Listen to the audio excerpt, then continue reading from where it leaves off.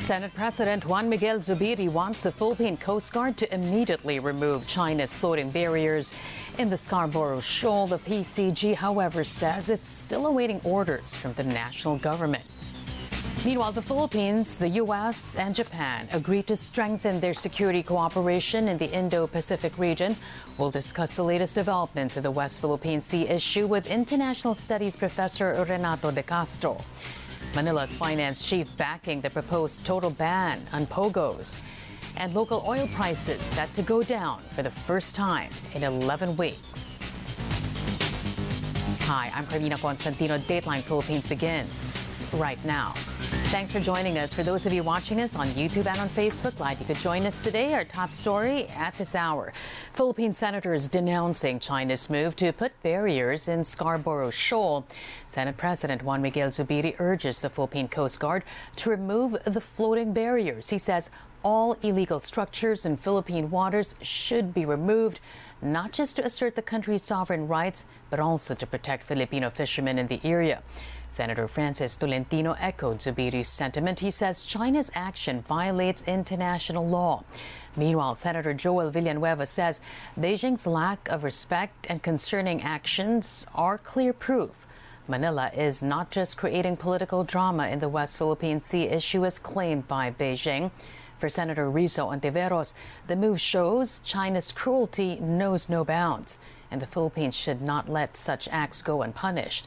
As for Senator J.V. Ejercito, an alliance with other like-minded countries like the U.S. is needed to fight China's bullying tactics.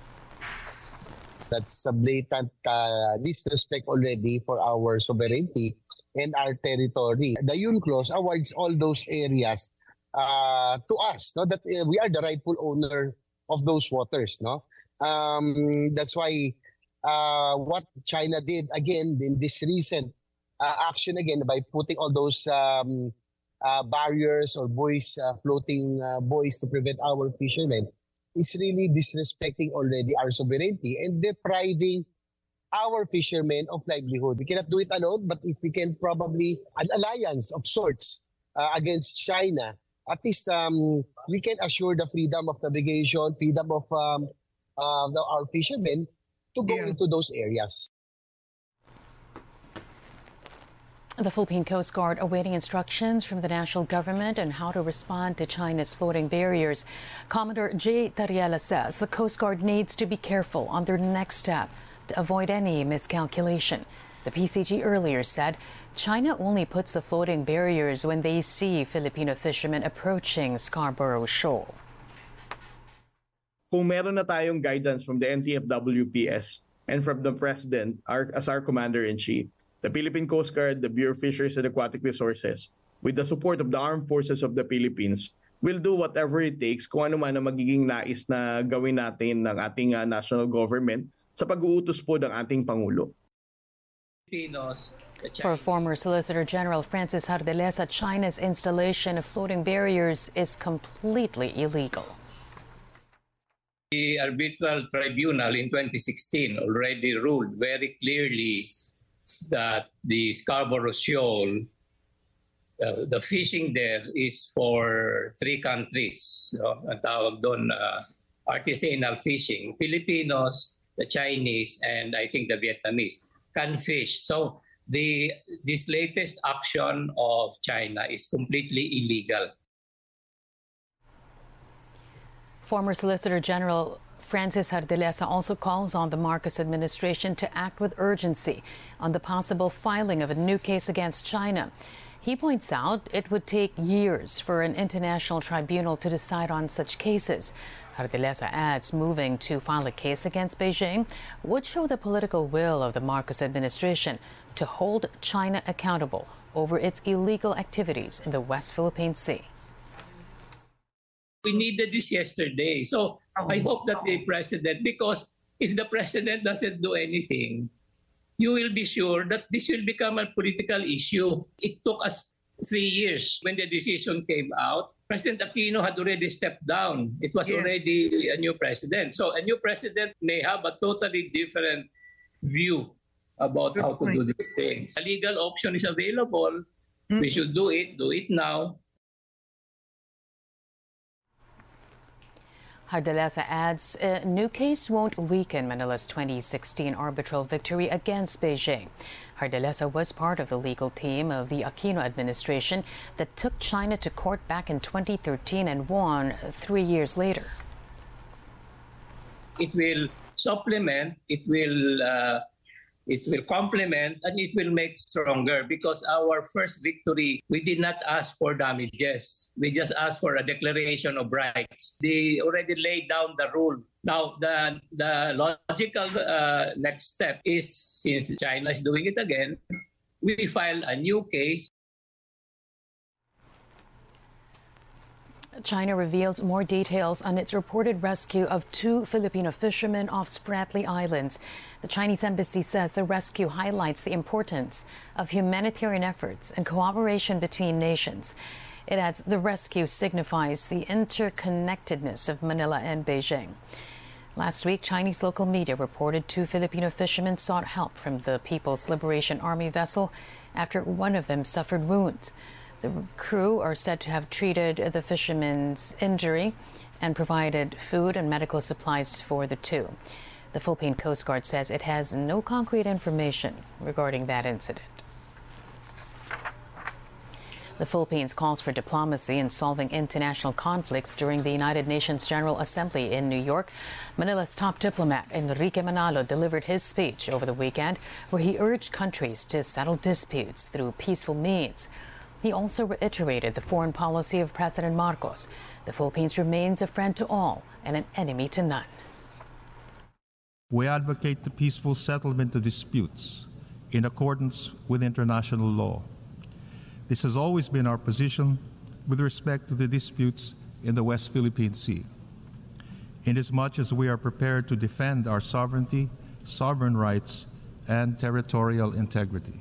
As an archipelagic state whose destiny is intimately linked with the oceans, the Philippines is a champion of the 1982 UN Convention on the Law of the Sea.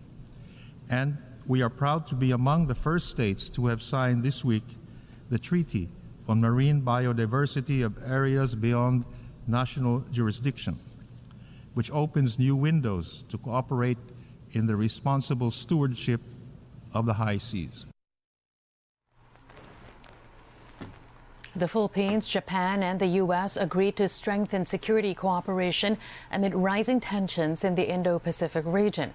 The 3 countries held a trilateral meeting on the sidelines of the UN General Assembly Saturday, where they discussed possible activities to boost cooperation, including the creation of a work plan. They also agreed to call out those who violate international law. The 3 countries also discussed ways to support economic resiliency and enhance trilateral partnership in several areas, including digital economy.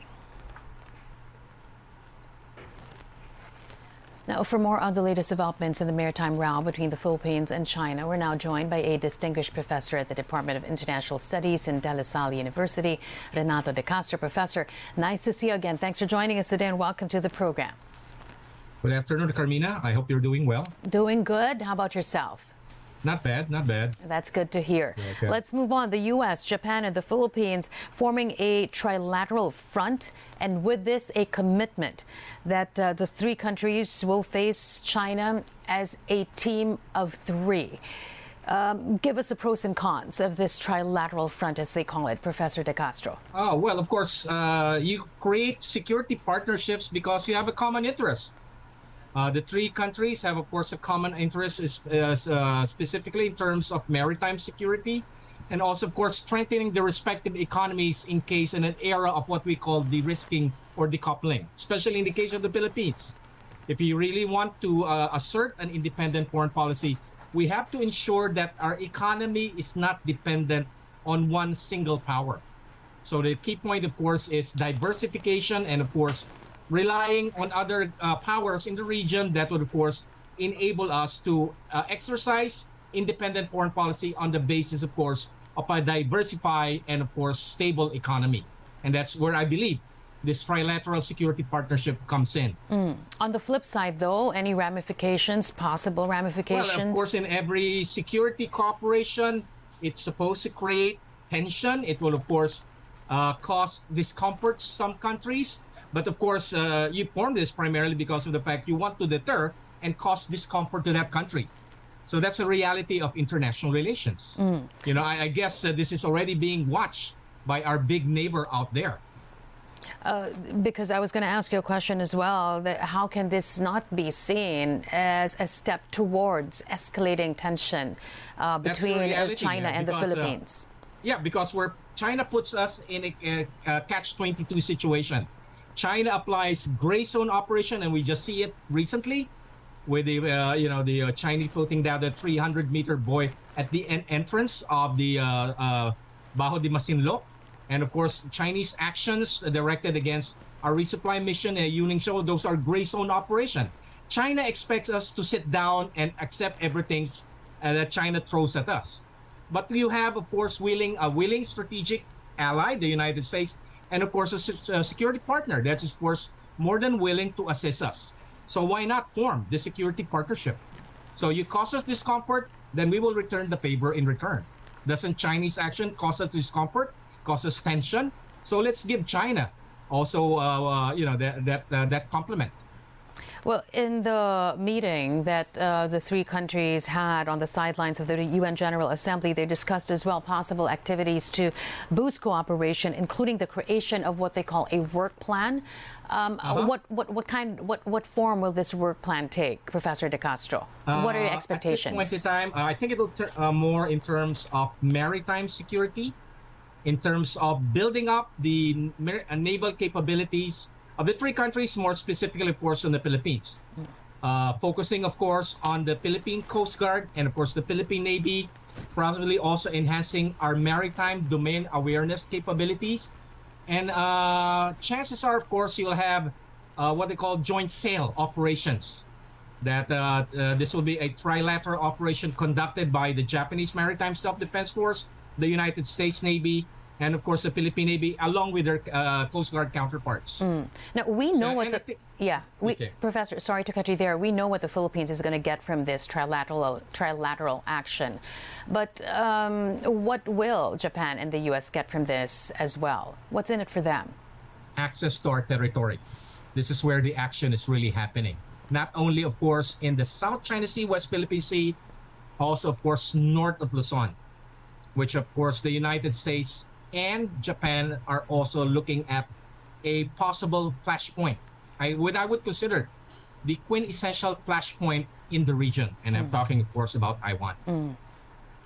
So then, if they have access to our territory, what happens then? Of course, just in case push comes to shove across the Luzon Strait, they'll be in a position, of course, also to address that challenge that might happen if, of course, the push comes to shove over Taiwan, between China and, of course, Taiwan.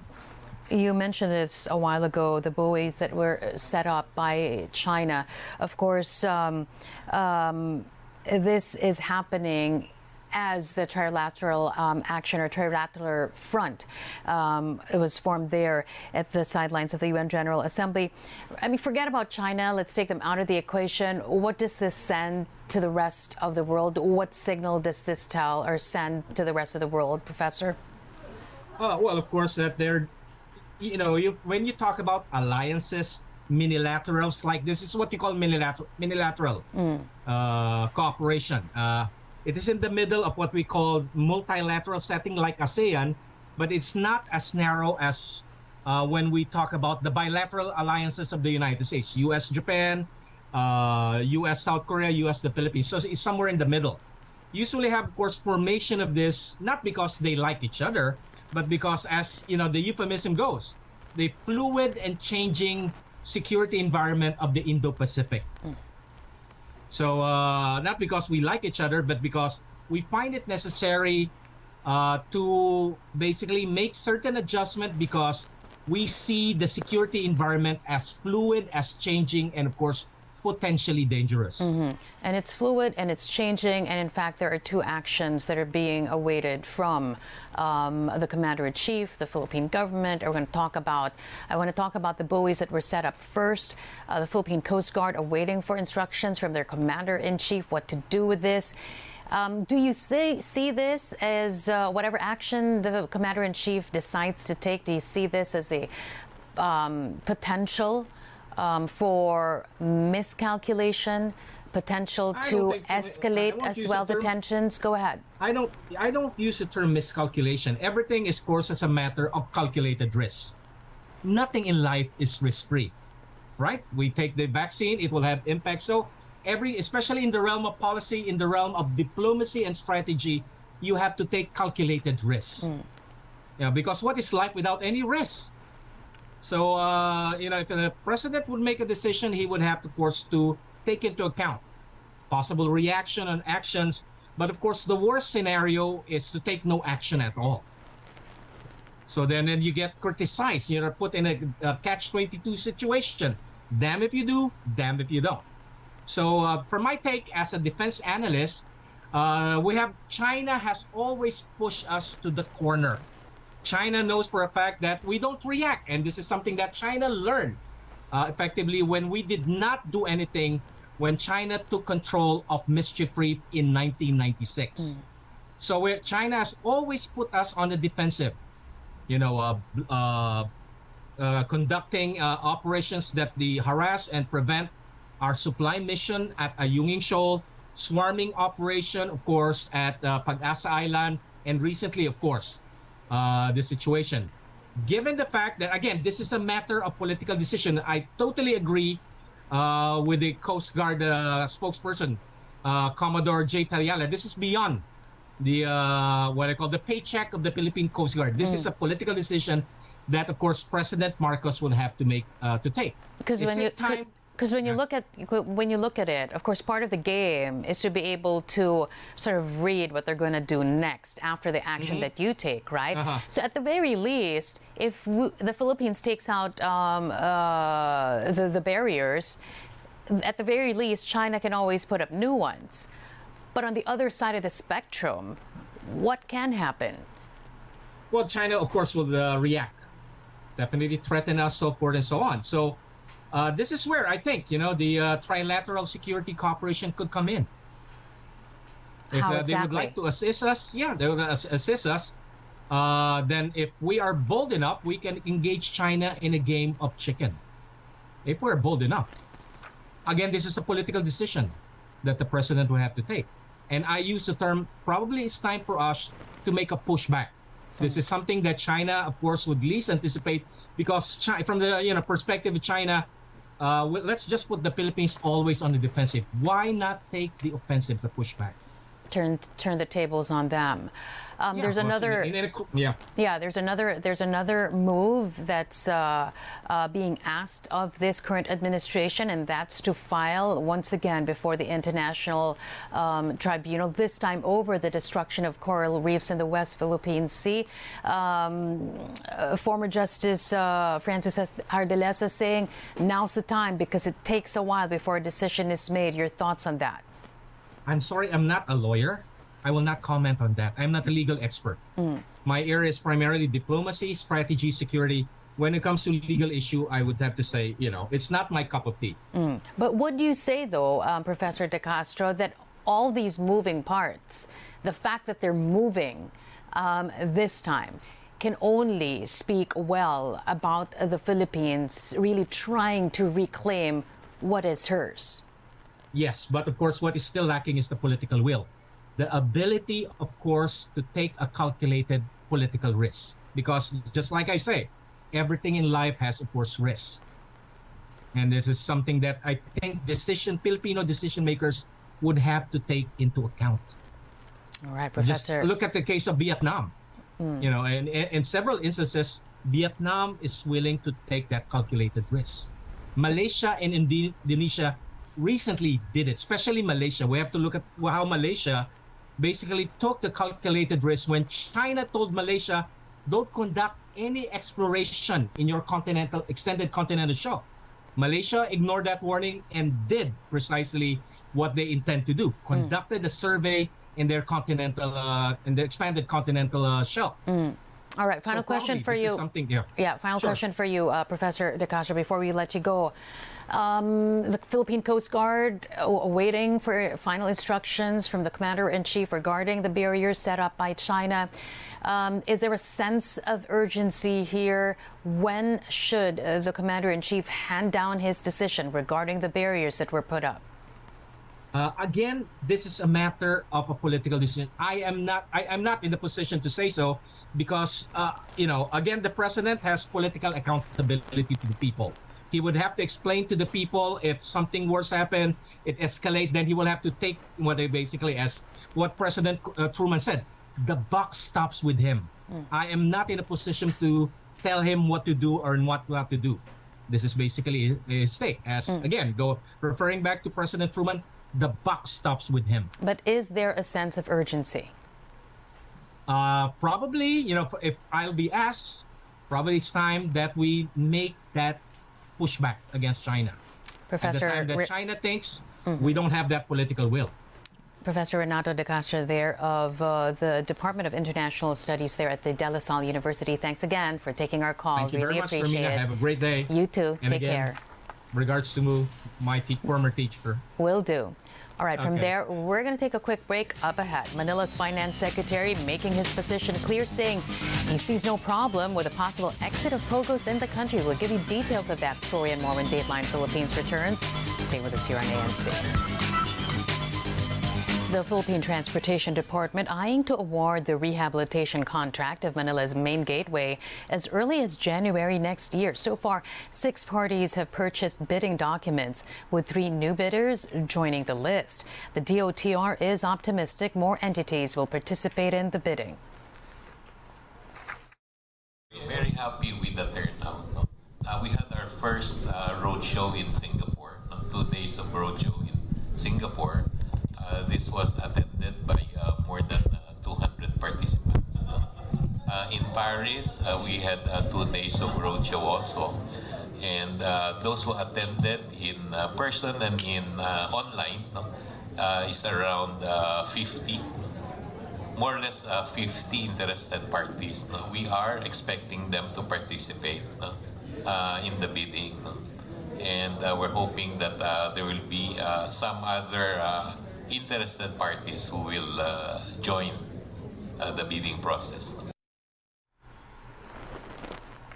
The deadline for bid submission is on December 27. The chosen private partner must make an upfront payment of 30 billion pesos to government, plus a fixed annuity payment of 2 billion pesos to upgrade the Ninoy Aquino International Airport for 15 years, subject to a 10-year extension.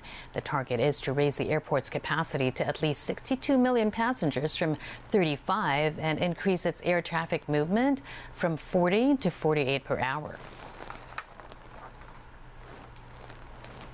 Authorities at the NAIA downplay the minor explosion that happened at the parking area of Terminal 3 over the weekend. Jackie Pascual reports.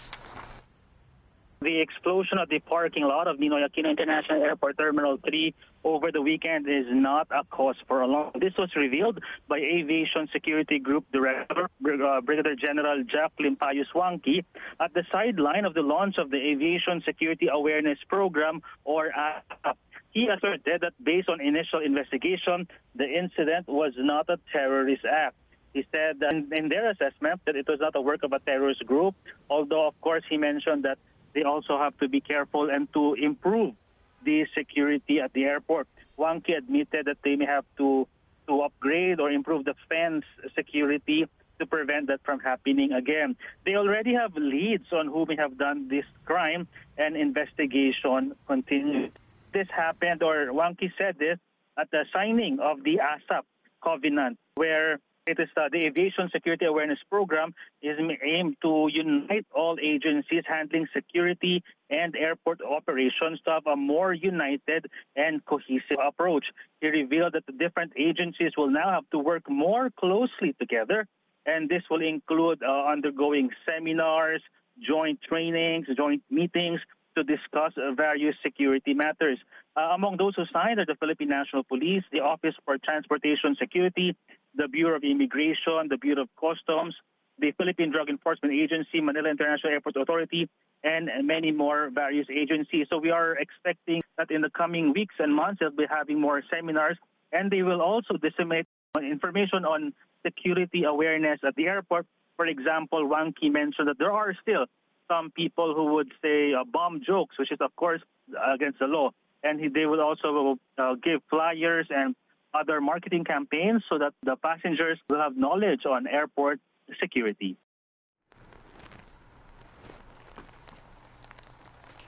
That was our very own Jackie Pascual reporting. Moving on, the Office for Transportation Security has reached out to Senator J.V. Ejercito, urging him to push for a measure that would address compensation issues among its personnel.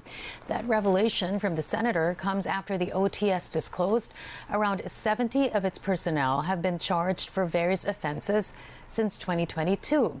It also followed the viral incident wherein an airport security personnel was caught on video swallowing money she allegedly stole from a departing passenger.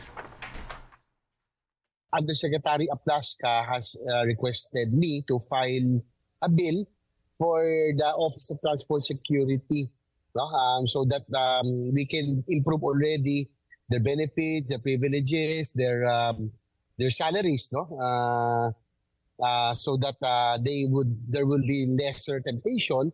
So there's a lot of things to be done, Karen, because that all boils down to one thing. I think it's really poverty, or the lack of the compensation is not really that enough. The OFDS leadership has a lot of things to do in rehabilitating or in instituting reforms in the agency. And I would ask that probably the budget of the OTR will be coming up very soon. Finance Chief Benjamin Diokno says he's fine with the proposed exit of offshore gaming operations, sticking to his earlier stance that the social costs of POGO operations outweigh the benefits from the additional revenue. Diokno cites other countries that have already banned POGO, saying hosting them carries reputational risks and could make the country vulnerable to money laundering. NEDA Secretary Arsenio Balisacan earlier backed the proposed total ban on POGOs.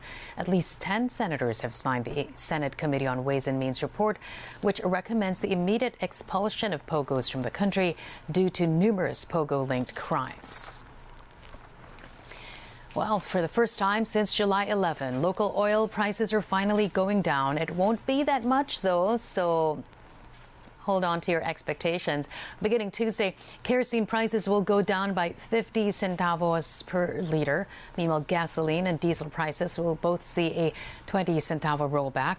For the past 11 weeks, oil prices have continuously increased, with diesel prices having the biggest markup of 17 pesos and 30 centavos per liter.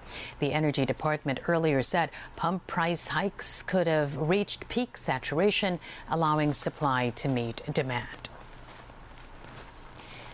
The Bureau of Customs looking into information a Chinese mafia is supposedly behind rice smuggling in the country.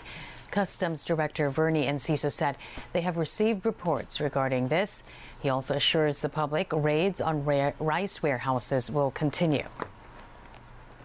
Nasa side ng financing, nasa side po ng distribution, or nasa side po sila ng there are other, marami po silang levels kung nasan po sila present dito sa agricultural smuggling. So, yan din po isa sa mga tinitingnan ng Bureau of Customs. Since August, the Bureau of Customs has seized nearly 300,000 sacks of smuggled rice from warehouses in Bulacan, Cavite, and parts of Metro Manila. Some policemen in the Central Visayas region are being reassigned ahead of the Village and Youth Council elections. Our very own Annie Perez now joins us now to tell us why. Annie, over to you. Yes, Carmina, that's right. The Police Regional Office in Central Visayas has already started the reassignment to their officers who have kins that are running in the barangay and Sangguniang Kabataan elections. According to PRO7 spokesperson, Police Lieutenant Colonel Gerard A. Pelare, there are over 450 cops who will be reassigned to different police stations. Pelare said that they will not reassign them far, but in the province, but not in the same police station. Based on their data, 238 are from the Bohol Police Provincial Office, 104 from the Cebu Police Provincial Office, 78 from the Negros Oriental Police Provincial Office, and 15 from the Siquijor Police Provincial Office. There are also 6 for Cebu City Police Office, 3 in Lapu-Lapu City Police Office, 2 from Mandawi City Police Office, and 4 from the Regional Mobile Force Battalion. There are also those family members up to the 4th consanguinity that are running for the DSK elections. Pilares says this is to maintain their integrity and a peaceful election. He says that they already started the reassignment on a staggered basis, and there might be additional in the coming weeks. Meanwhile, COMELEC in Region 7 welcomes the development, especially for Negros Oriental, which is under their control. There is no specific number of additional personnel to be deployed to the province yet, but some 100 men were already sent last month. As of the weekend, the COMELEC in Central Visayas already started the training for the Board of Election Inspectors that will serve in next month's election. And that's the latest here from Central Visayas. Annie Perez, ABS-CBN News. Thanks a lot, Annie. Back here in the newsroom, an ammonia leak from an ice plant in Taguig has forced evacuation of some residents of Barangay Lower Bicutan. Jeff Caparas now joins us with the latest. Jeff, what more can you tell us? Yes, Carmina, good afternoon. The portion of ML Quezon Street here in Lower Bicutan, Taguig is now open to traffic. Earlier this morning, the street is unpassable to motorists as personnel of the Bureau of Fire Protection conducted the clearing operation at an ice plant due to ammonia leak. According to Dr. Luis Mendoza, CEO of the Taguig CDRRMO, the leak occurred at the maintenance area of the plant. Jason Montejar, a worker of the ice plant, said he was draining oil of the refrigerant for maintenance when he heard a loud whistle and at the valve. He tried to close the valve, but due to high pressure and strong ammonia, he failed after 3 times. Residents around the area were immediately evacuated. Maynard Lopez, a resident of the barangay, said just before sunrise, they have experienced difficulty of breathing and their eyes were hurting due to ammonia. As of 9 a.m., Carmina, the BFP has declared the ammonia leak has been successfully contained. The LGU suspended the classes at the nearby RP Cruz Elementary School to ensure the safety of the students. City Social Welfare and Development Office assisted affected residents in relocating to designated evacuation site in Hagonoy Gymnasium. The Taguig Rescue, BFP, NCR, and PNP EOD team are presently conducting an investigation assessing the ammonia levels and monitoring wind direction in the area. All barangays in Taguig have put on alert for possible ambulance assistance equipped with medical oxygen in response to the incident. The Taguig CDRMO added, Carmina, more or less 10 families were in evacuation centers and around 10 individuals ages 7 years old to 92 years old were brought to Taguig Pateros district hospitals as they are experiencing symptoms of ammonia leak. All employees of the ice plant were accounted for, but they are not advised to go back within 24 hours for the chemical to dissipate. Carmina. Thanks a lot. Jeff Caparas there joining us on the line. And from there, we're going to take a quick break. Still ahead, the largest asteroid sample ever collected lands on Earth. More on that when we come back. You're watching Dateline Philippines here on ANC. Back with world news. France set to end its military cooperation with Niger. French President Emmanuel Macron says he's pulling 1,500 troops out of the African country by the end of the year. France stationed troops in Niger to assist with counter-terrorism missions, but Macron says his country will not be held hostage by Niger's military leaders who refuse to fight terrorism. France has not recognized Niger's military authorities, insisting ousted President Mohamed Bazoum remains the country's legitimate leader. Bazoum was toppled in a coup back in July. 4 people are killed in a shootout in Kosovo following a resurgence of violence in the restive north. Ethnic Serb gunmen in armored vehicles stormed the village of Banska, battling police and barricading themselves in a Serb Orthodox monastery. 1 police officer and 3 of the attackers died. Ethnic Albanians form the vast majority of the 1.8 million population of Kosovo, a former province of Serbia. But some 50,000 Serbs in the north have never accepted Kosovo's 2008 Declaration of Independence. Ethnic Armenians in Nagorno-Karabakh begin a massive exodus toward Armenia after Azerbaijan defeated the breakaway region's fighters. The Karabakh leadership says The 120,000 Armenians in the region do not want to live as part of Azerbaijan for fear of persecution and ethnic cleansing. The Armenians of Karabakh were forced to surrender last week after a 24-hour military operation by the much larger Azerbaijan military. Armenia and Azerbaijan have fought 2 wars over the enclave in 30 years, with Azerbaijan gaining back swaths of territory in and around Nagorno-Karabakh in 2020. The U.S. government is less than a week away from a possible shutdown if House Republicans fail to reach a compromise on spending bills that divide the party. More in this report. In less than 1 week, the U.S. government will shut down if Congress can't come to agreements on spending bills that have so far exposed divisions within the Republican Party.